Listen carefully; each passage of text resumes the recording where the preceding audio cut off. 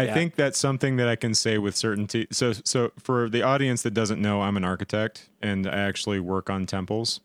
And so I can say with certainty that portable temples are not going to be announced at this conference. Dang it. Dang. Yeah, that was such a buildup.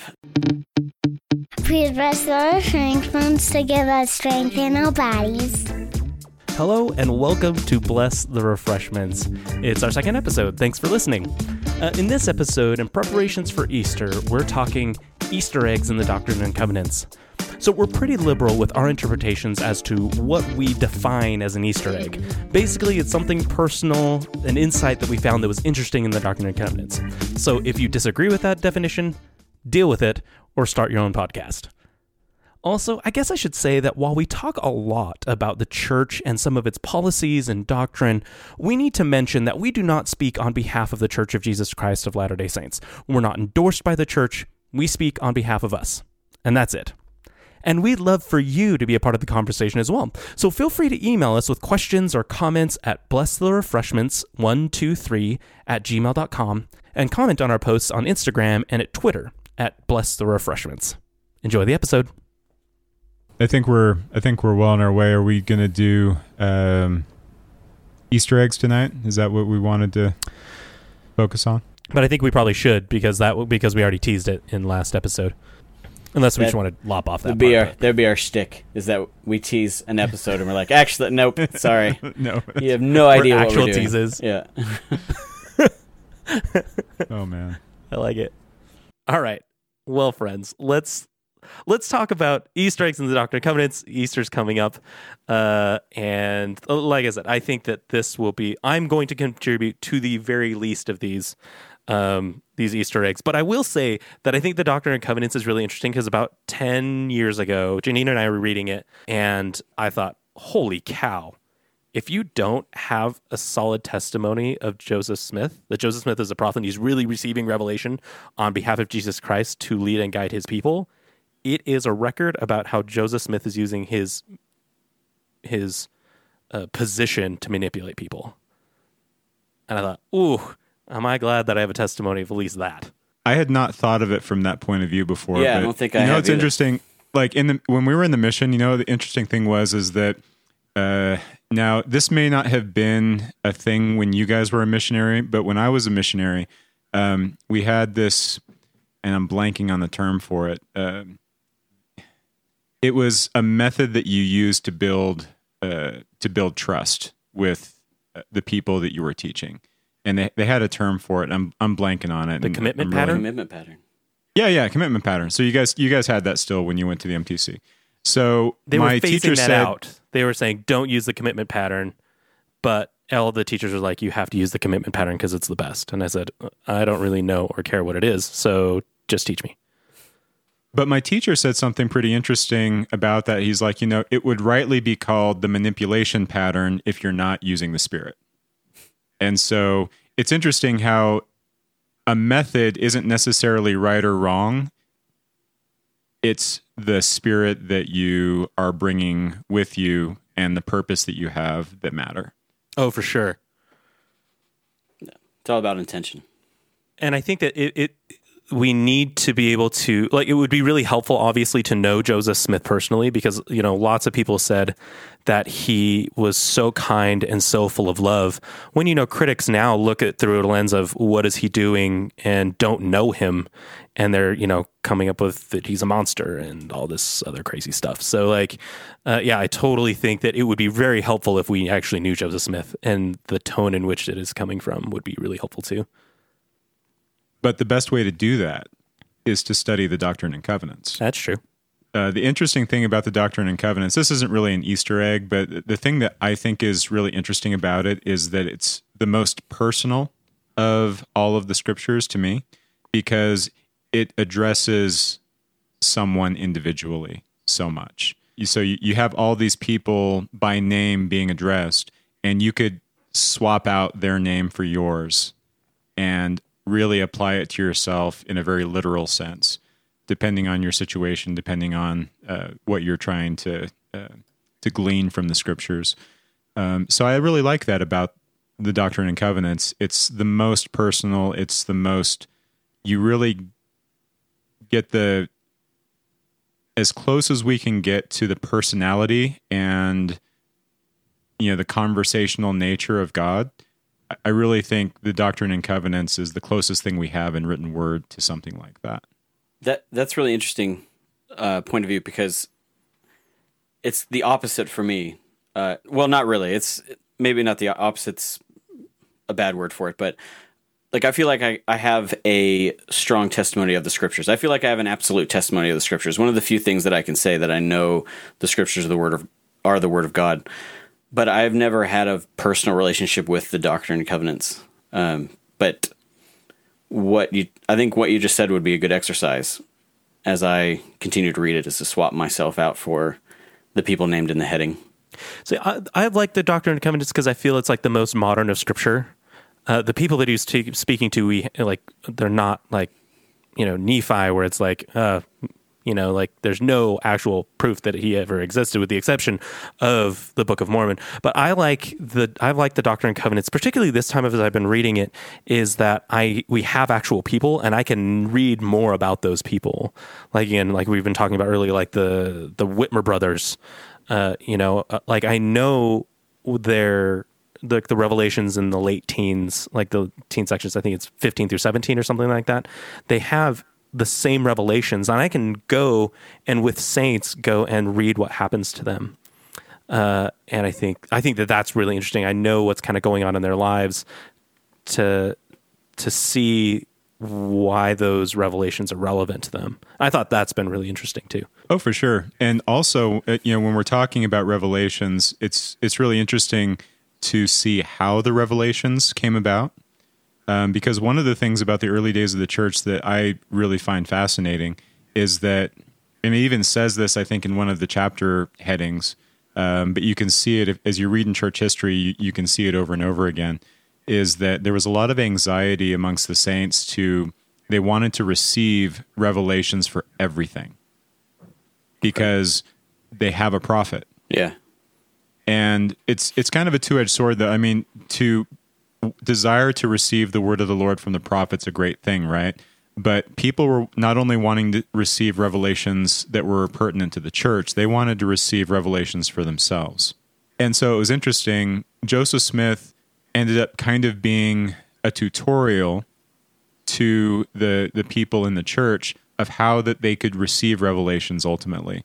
Because if you look at the chapter headings, one of the interesting things is in the early sections, you'll see the prophet had this question, and he inquired of the Lord through the Urim and Thummim and received the following revelation, right? You don't have that later in the Doctrine and Covenants. Yeah, he doesn't true. need the Urim and Thummim, right?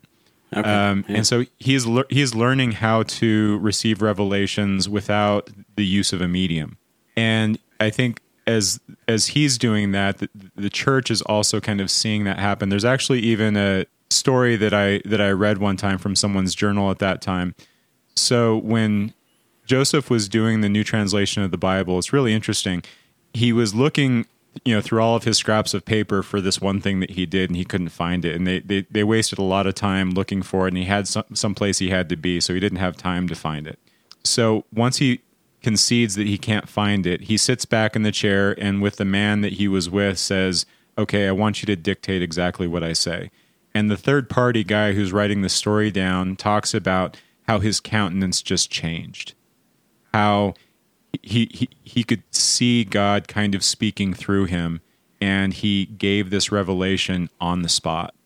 And it was just through his mind, or through his spirit, or however you want to describe it. But it's really interesting once someone gains that knowledge of how to receive revelation, and it's needed. That becomes a skill that we can all have, and we all should have in this church. And Joseph was the one who showed us how to do that in the Doctrine and Covenants, at least for me. That would be really cool. Witnessing that. That would bring a new light into the Doctrine and Covenants for me.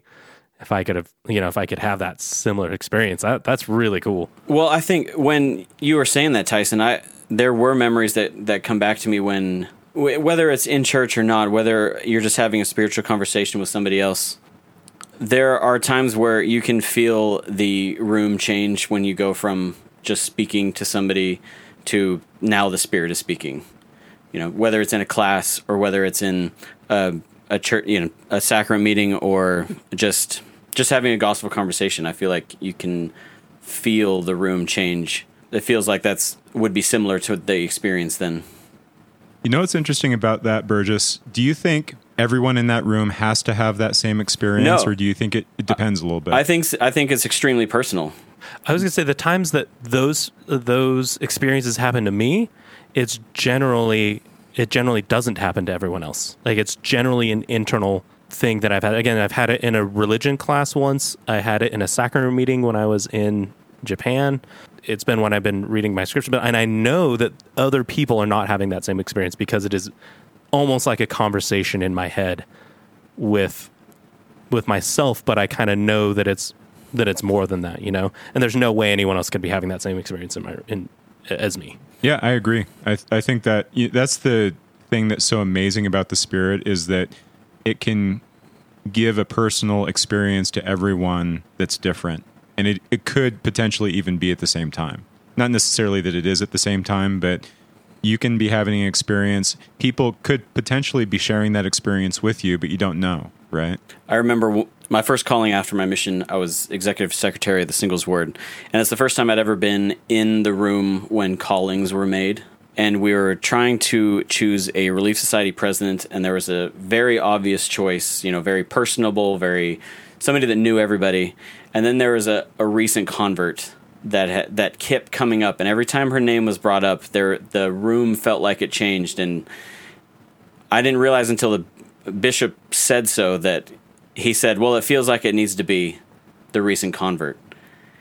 And I was amazed to think that, okay, so everybody else is feeling this at the same time. And It was one of those. It was really weird. I'll never forget that experience. Gave me kind of a testimony of callings. That was an experience I'll remember, that all having the same experience at the same time, it felt like. And that doesn't happen very much. But it's also, yeah, for sure. But it's also, probably a testimony of unity. Yeah. Right? Yeah. That's a good point. I think that's a really good point. Because that's one of the gifts of the Spirit, is to unify, to unify people in the gospel. And it's interesting too, because that's one of the other things I was gonna bring up. This is actually more just of an organizational Easter egg, maybe. But I think sometimes we take for granted the organization that we have in the church now, and that didn't always exist, right? For sure. Even though with any large organization, there's its downside, right? I'm not going down that rabbit hole. Right. Because they had to figure it out. But it's interesting. So, what was the very first organization of in the church? Do you guys know? It was the day the church was organized. There was 2 people called to 2 different positions. Patriarch was Not yet. Okay. Then I have no idea. Yeah. So the first 2 positions. Section 20. I think it's before 20, but I could be wrong. Yeah. Can we just wait and read all of 20 just to make sure it's not there? So Joseph Smith and Oliver Cowdery were called as the first and second elders of the church. Okay. You guys remember that? Yeah. So they were the first and second elders of the church. It later kind of became known, if you were the first elder of the church, as also being the president of the church. And the second elder of the church was the assistant to the president of the church, or the associate president of the church.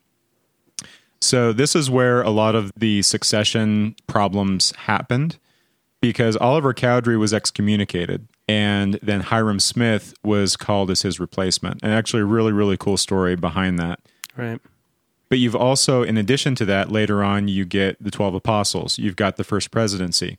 You've also got the 3 and the 8 witnesses that kind of hold a special place in the church, even though I don't know that it was a specific calling, but they were given deference because of that experience. And it's really interesting, because a lot of the perception in the church at that time was respect was given to people who shared these revelatory experiences with Joseph Smith. So, for instance, Oliver Cowdery translated a good chunk of the Book of Mormon. So did Martin Harris. Sidney Rigdon did some translating, but he was also a member of the First Presidency. But then you've also got the 12 Apostles with Thomas Marsh, Brigham Young, and many, Parley P. Pratt, so many others. and you've all got this kind of divided authority, but no handbook that tells you this is how you do the succession and stuff like that. And when Hiram and Joseph both died at the same time, it's like, well, where does the authority in the church lie? Sure. Well, Sidney Rigdon was still a member of the First Presidency. He's like, well, I'm a member of the First Presidency. I should take over. And there was others too. But the spirit of unity that Burgess was talking about rested on the 12 with Brigham at its head.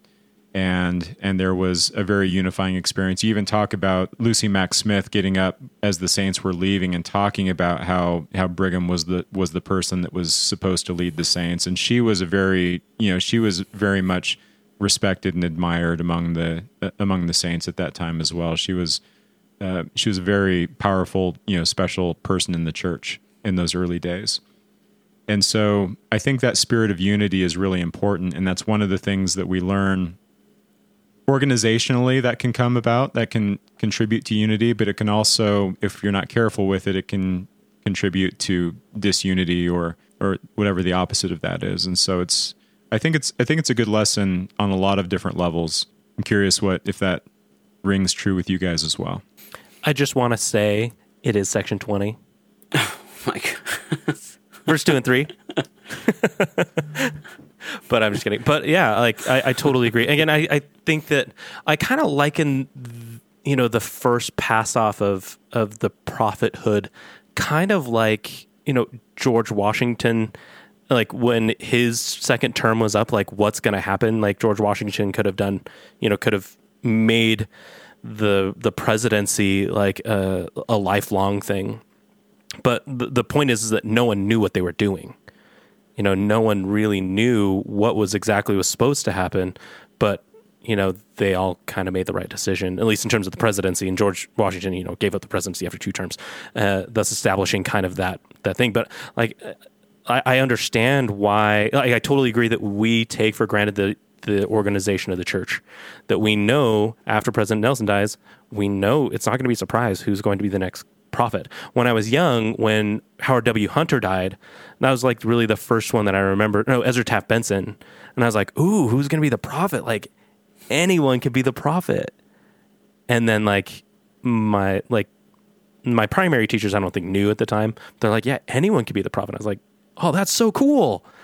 And then like I got older and I learned that it was, succession. I was like, oh, that's kind of boring, but it's also nice that we don't have campaigning and backbiting and prophet debates. Who would be the best prophet? We know what's going to happen, which is awesome. Well, yeah. Ezra Taft Benson's actually a really good example of another issue that we have, is that what happens when the prophet is, has failing health or incapacitated or something like that. Because for a long time, I mean, Ezra Taft Benson had a lot of problems health-wise towards the end. Uh-huh. And you didn't see him in conference for a long time. And it was President Hinckley and President Monson that would share those responsibilities in his absence. And so you can see also how the first presidency can compensate for, struggles of a single person. In a case that, someone isn't able to perform their functions for whatever reason. So it's got a lot of checks and balances and a lot of ways to compensate for varying circumstances. I think it's something that we really enjoy. But at the time, in those early days of the church, you can say it served a purpose to not have that clear cut, because it did act as a sieve, right? It really took the people listening to the Spirit to know who to follow. And some of the people that were trying to lead the church were not the most, faithful, let's say. Sure. And so it acted as a way to kind of keep the faithful together, which I think is interesting. That's good stuff. Can I just ask, as much as I think that the unity in the church is important, what do you guys think about unity just within our own families? In what way? What do you mean?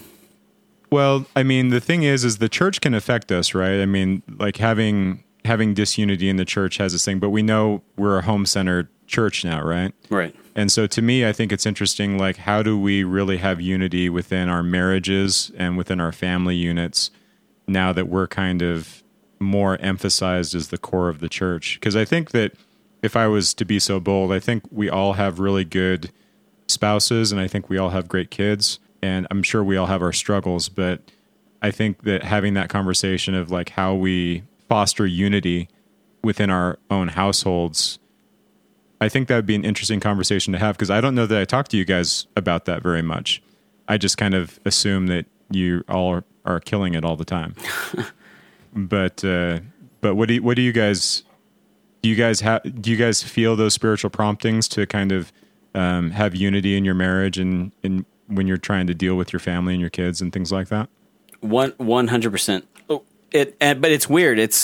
The family is kind of a place where you can vent your frustrations. That's where everything comes out. You're at your best and your ugliest with your family, right?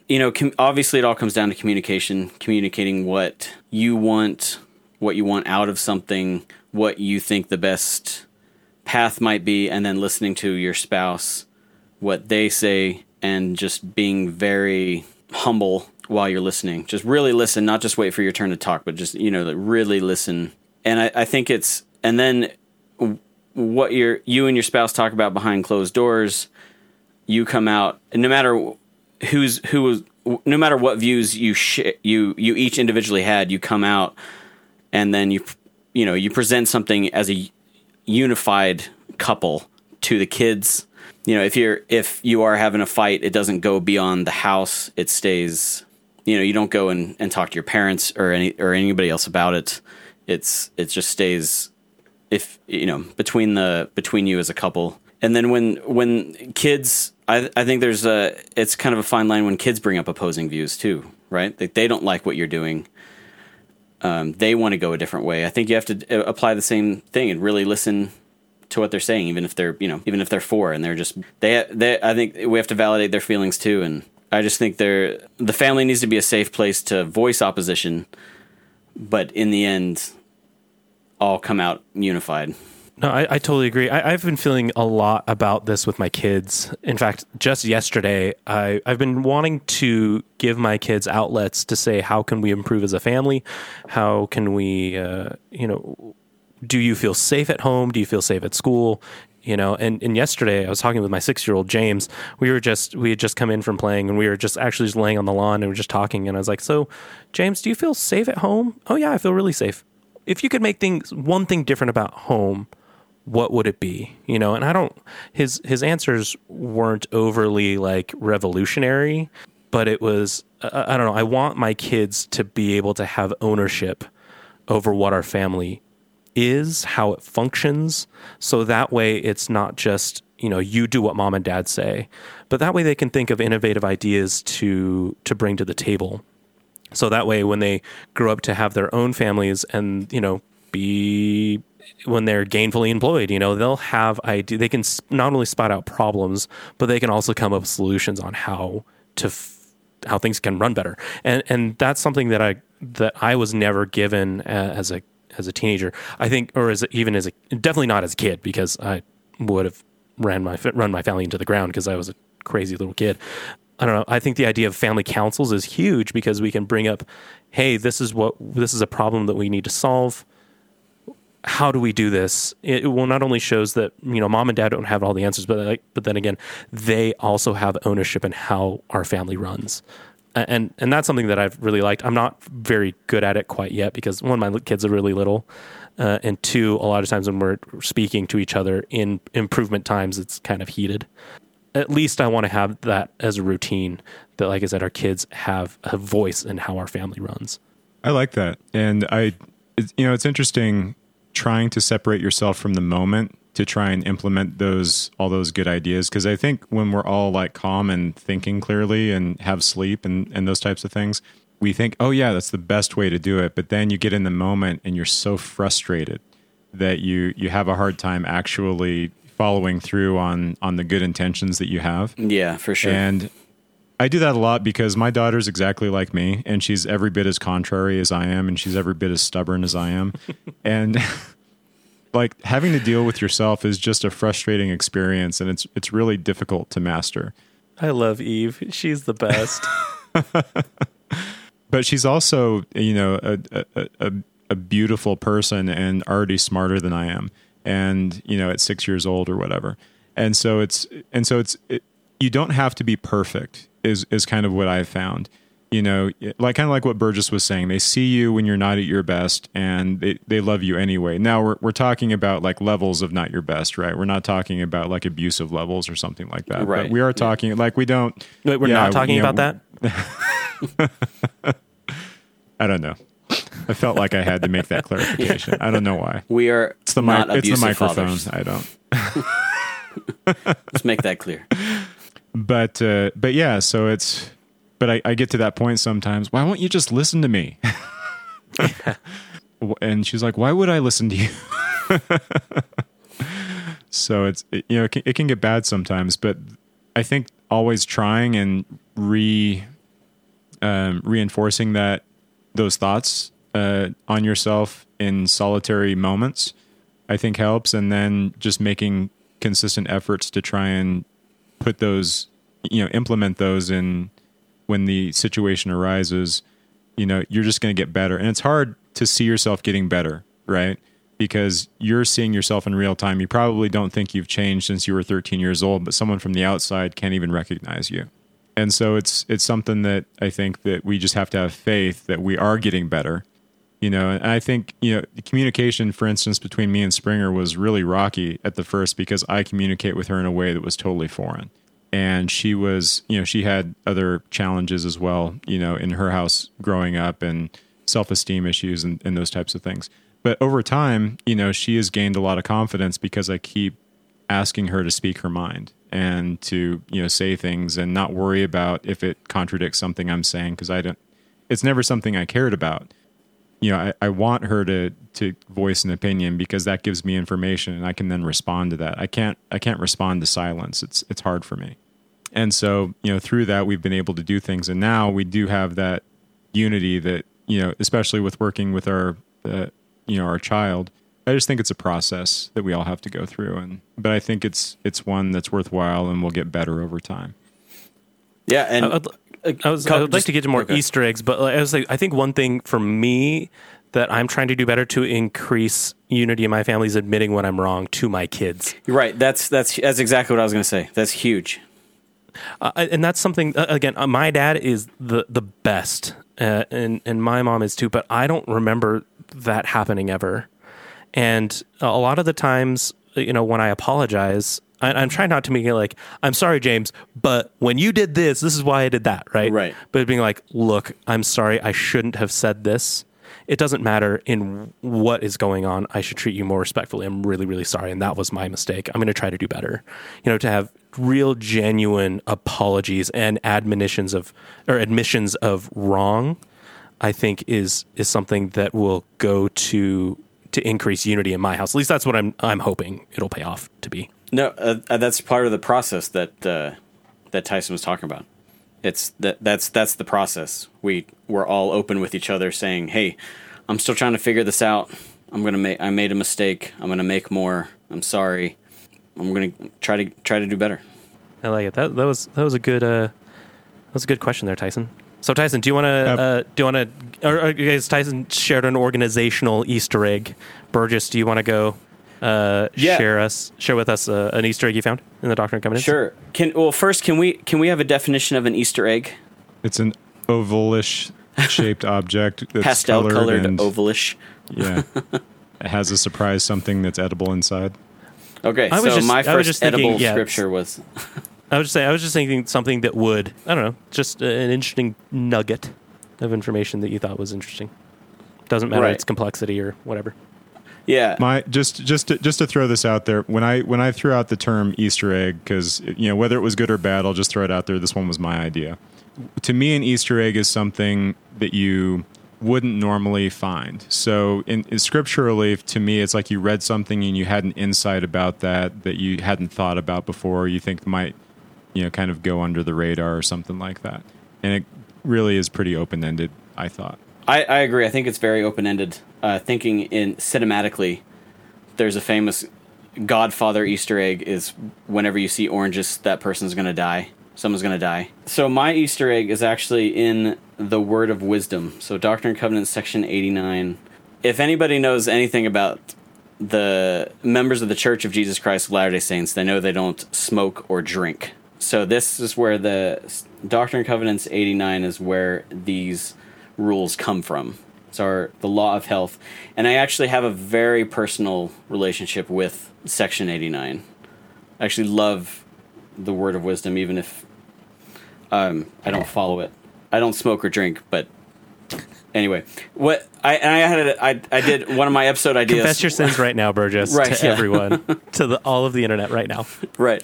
Verses 12 and 13 say, Yea, flesh also of beasts and of the fowls of the air, I, the Lord, have ordained for the use of man with thanksgiving. Nevertheless, they are to be used sparingly. And here's the important part. And it is pleasing unto me that they should not be used, only in times of winter or of cold or famine. So we need to be vegetarians. Oh, so I'm going to throw a wrinkle into this, Burgess. Are you gonna? Because you're gonna push back? I've got on me? I've heard that I've got- interpretation many times, though. Oh, have you? I've got a Okay. I've got a vegetarian wife, and Right. so do you actually. Yeah. So, but yeah. So here's the thing. I'm a word guy, so I look at the words pretty carefully, especially in the scriptures. Mm-hmm. But it says the flesh also of beasts. So what qualifies as a beast? Does a fish qualify as a beast? Well, okay. So that's been that is a great question because Pescatarians. my wife and I have gone back and forth on that. Does fish count? And it's interesting because I grew up Catholic, and during Lent, you don't eat meat on Fridays, but you can have fish. They have fish fries at the church every Friday.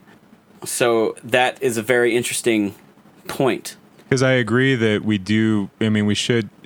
I guess it's interesting. What does this say, if anything, about the hierarchy of animals on the planet? So Right. is a chicken a beast? Right. As an example, I don't know the answer to that question. I would say a cow is a beast. I mean, that's that. It kind of. I don't know if it's just the size or whatever it is, but I think there is a delineation of that, because if you look too at the disciples in the New Testament times, just as an example, they were all fishermen, and fish was like one of the main staples of their diet. Also, what does sparingly mean? There's a lot of there's a lot of things. Now, I will be one to say that I think we do. I had a prompting some time ago that I was just thinking. I was reading a blog someplace, and they said something, I would say maybe a little flippant, but they talked about the hymns in the hymn book and the hymns that maybe might go away, or the ones that they might add, or something like that. But there's one of the hymns that talks about eating very little meat or something like that. And she said something flippant like, yeah, no one in the church believes in that anymore. It's in our lovely Deseret. It is. Oh yeah, It is I know. a song. That's what it is. It is a song. It's Yeah. a good one. So, and she was essentially saying that one can go away because no one believes in that anymore. Well, and to me, this is the interesting thing about the Doctrine and Covenants, because I don't believe it's an eternal law. I think it's a law that that the church leaders have us follow because it's a distinguishing characteristic of members of the Church of Jesus Christ of Latter-day Saints, that they don't smoke tobacco, they don't smoke weed, they don't, they don't drink, they don't drink You coffee. don't smoke weed. That is true. That is true. Well, in generally speaking, that is true. But I also don't think because when I was growing up, I was like, wow, Jesus drank wine, and like all my primary teachers were like, no, it actually means grape juice. That's not true. Yeah, It wine means is wine. No, it means one. Yeah. Moses got drunk. The Nephites got drunk. The Nephites got the Lamanites drunk so they could escape. I don't believe that a bar that everyone has to clear to, whatever that means, to gain celestial glory, or get into heaven in finger quotes, right? I don't think that the word of wisdom is going to be a standard. I think it will likely be a standard for us, but I don't think in its eternal law. This one. So if we pick and choose, I don't know if it's necessarily that big of a deal. I could be wrong, and likely could be wrong. Like I said, I don't speak on behalf of the church. This is one of the things that I believe. If I don't see the word of wisdom come up in the celestial kingdom, not going to bother me. I think I disagree, but only to an extent. Tell me why. Because I think there's if you take it too literal, then you're getting into like Law of Moses territory. Sure. And Absolutely. so I think there is a lot of intention that goes into it. There's a lot. It's not black and white. Sure. You know, like we treat it kind of now.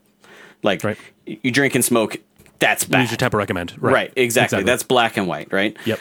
In the eternities, there's going to be a lot more gray area, I think, or wiggle Nuance, room. yeah, sure. Yeah. Yeah. Grace, I guess, would be the word for it. There's going to be a lot more grace. However, so I'm going to read. So another thing about that, how I would define an Easter egg is how it connects to something else.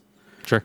So where I think it connected, scripture I think it connects to is 2 Nephi chapter 30 verses 12 through 15, and there's lots of variations of this idea. Sorry, what chapter? It's 2 Nephi chapter 30 verses 12 through 15. And then shall the wolf dwell with the lamb, and the leopard shall lie down with the kid, and the calf and the young lion and the fatling together, and the little child shall lead them.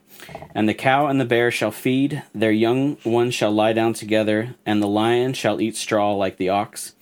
And the sucking child shall play on the hole of the asp, the weaned child shall put his hand on the cockatrice's den. They shall not hurt nor destroy in all my holy mountain, for the earth shall be full of knowledge of the Lord as the waters cover the sea. It's kind of everybody living in harmony, right? Yeah, sure. And we will live in harmony with the beasts. We're going to be vegetarians because we're not going to eat them. The lion turned into vegetarian. But I think that there is an eternal truth. I think there are eternal truths in the word of wisdom. I think it Sure. connects a lot more to our spirits. I think we focus too much on the parts that don't matter. I've seen so many things about how serious we take not drinking coffee, which it doesn't matter. Those kind of things, as serious as we make those things, are similar to how many steps you walk on the Sabbath. It's the intention, it's the respect we have for our body. It's wanting to do better. And I've had a very clear spirit prompting that if I followed the word of wisdom better, I would be better creatively. I'm a filmmaker. My creativity would be much better if I did this. And I just think it connects more. I think it does connect absolutely eternally. It's just not as black and white as we treat it a lot of the time. I think that's probably a more eloquent way of what I'm trying to say. Okay. I guess is the spirit of what I'm trying to say. You know, like I don't think that again that the standard of no coffee, no tea, no cigarettes, no alcohol is going to exist when we're judged upon the things that we're judged upon, right? Right. But I totally agree that temperance, taking care of your body, is something that is an eternal principle.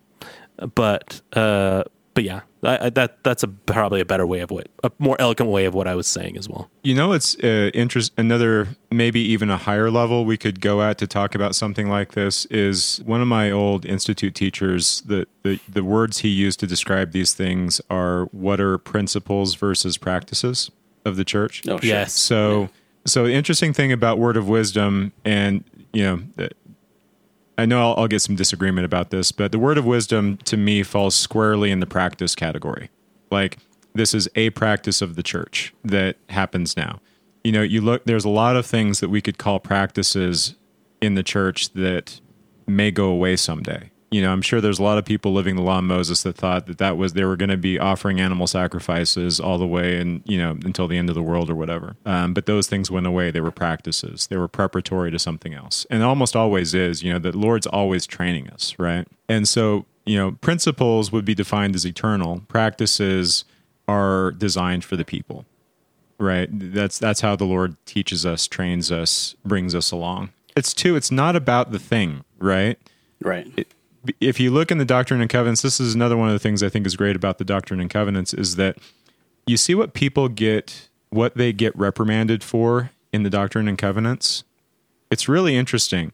No one gets reprimanded for being a drunkard, but I remember one instance where he's not humble enough. You know, he's not sufficiently meek before me. You know, he seeketh to raise himself up. You know, pride is a big one that people get reprimanded for. one of them, I can't remember which section it's in, someone gets called out for he raiseth a golden calf to my people. Essentially he's like, you've given my people an idol to worship. There's all these types of things, and they really are more core problems than things that you could pick apart as like a behavioral problem, if that makes sense. Right. Like there's something wrong with the way that you're thinking and the state of your spirit, as opposed to, yeah, you went and bought a bag of groceries on Sunday or whatever it is. You know what I mean? So it's really going to that high level and saying, okay, am I on the spirit, on a high level? And then when I get down to that lower level, those decisions become easier because, my spirit, my kind of standing with God is good. And then I'm in a better place to make those smaller decisions on a day-to-day level. But I think as we really try and center ourselves, those small problems will take care of themselves, and we'll be able to see them more clearly without obsessing too much about, I pay my tithing to the cent, right, or whatever. It's much more basic than we give it credit to be sometimes. I think we complicate it way too much. I agree 100%. I think we complicate the practices way too much. Like you said, practices versus principles. I think we complicate the practices way too much. Yeah, I think we just focus on the practices way too much, which in turn overcomplicates it. I think it's also because it's the things that we see and the things that we can do. Right. It's less scary true. because they're way more concrete. Whether or not I drink alcohol is binary. I either do or I don't. Well, kind of. But yeah, I think that we tend to gravitate to those practices because that's something that we can control. It's something that is not nebulous. It's concrete. And when we see others not dealing with that in the same like simple manner, rather than having it become nuanced and complex, it helps us be like, okay, I'm doing better than this person because of A, B, and C. So for the record, I'm not a vegetarian, even though neither is Tyson. We've eaten disgusting amounts of chicken wings altogether. Oh so. Yeah, oh yeah. But we haven't done it in way too long. Right, that is true. So yeah, Buffalo Wild Wings and Maverick really need to be our sponsor because those Buffalo Wild Wings and then Joe's Torchisa burritos, I can't get enough of. But I think we should do an episode at Wingers. What do you guys think about that? There's a new Wingers here in Bountiful, actually. Oh, really? There is, yeah. Yeah. I'm down. The first one didn't make it, but now it's there. Oh, you didn't join us for our last all-you-can-eat wings night, did you, Burgess? It was just Tyson and me. Yeah. Yeah. Maybe we can do a live. Maybe we do a live episode. When we do the Word of Wisdom deep dive, we should do it at Wingers. Yes. We should, and we can only talk with a mouthful of meat. But chicken, the mouthful of chicken. Got it. Well, good times. That was a really good one. I liked it, and it's brought on some good conversation. Tyson, do you want to go next? You haven't gone yet, Johnny. Do you have one you want to share? I can, yeah, definitely. So I think that mine's more of like a story than it is in a personal experience than it is like, I mean, it's an Easter egg for me because every time I see it, I think about this. And this is Doctrine and Covenants, section 8. Really, it's section 8 and 9 because I remember. So this is revelation given to Oliver Cowdery. It's where the knowledge comes of mysteries of God, and you have to get these revelation, you get confirmations from revelations through the Spirit. It's when Oliver is saying, hey, I want to translate. And he's, it's the, hey, you have to study it out in your mind. And I remember I've read that a million times, but I remember one specific time it was really pertinent to me was when it was, I think 2009, my wife and I had just said, okay, we've come to a point in our relationship. We've been dating for a very long time in church culture standards, particularly at BYU. She has siblings that met their soon to be, their would be husbands, and were like engaged in like 20 days after meeting them. That's not the way I roll. So we've been dating for a very long time particularly in those standards. And I said, okay, we should probably talk about getting married. She's like, yeah, we probably should. And eventually at the end of this conversation was, We had a date picked out. We were really moving because we don't really feel like we should break up, but if you're not moving forward, you're moving backwards, type under the guise of that. I was like, okay, well, we should probably pray about this. And I remember going on a road trip that summer to visit my sister in Chicago. We made a stop in Nauvoo, and we were going to go through the temple. And I was like, hey, I should probably, read and pray, as to whether or not I should ask my girlfriend to marry me. And I remember I was later in the Doctrine and Covenants, but I was like, I want to bring it back to this. And this is just what I was reading. And I thought, okay, like, this is a big one. Like, I'm actually going to ask. Here we go. Like, I'm going to get this answer in the Nauvoo Temple. It's perfect. And then, like, after we got out of the session, my mom was like, so, like, what did you think? And I was like, I have no more concrete of an answer than last night. Like, I still don't know. But I feel like it's going to be okay. And I can relate to Oliver Cowdery in the, you did nothing except for you asked me, right? You need to study it out in your mind. And the next 3 months were absolutely agonizing in terms of my relationship with Janine, who would eventually be my wife, because it was, I don't know, maybe I shouldn't. There were times where I remember thinking, oh, it's like, okay, if I feel like this, I remember fasting about it in that fall and saying, okay, if I feel like this next week, I'm breaking up with her. I can't do this anymore. This is the worst. And I just spent all summer before as an EFY counselor saying, listen, kids, if you read your scriptures and pray and have faith, you will receive an answer to anything. And here I was with the biggest decision of my life. And I was so lost. On this side of it, knowing how everything has worked out so far, at least, that period was my studying it out in your mind. And it wasn't like, okay, let's think about it for an hour. It was it was months and months and months that I didn't get an answer. And I really never got a serious concrete answer. It was more of an experience that, things have gone okay. But again, that's an Easter egg to no one except for me. But every time I read those things, I put myself back in the Nauvoo, prepping to go to the Nauvoo Temple and then reliving those months of confusion and really inner turmoil of whether or not I should get married to someone. So that's mine. Could I share a kind of an opposite, not really opposite, but it was actually a really interesting experience also getting married. I kind of, when Springer and I got married or decided we were going to get married, is actually a fairly natural decision for me. It all felt good. Things were going in the right direction. All of our priorities lined up. It just felt right. And so I kind of just went along. And then one day I remember thinking to myself, I have not asked if she's the right one for me to marry.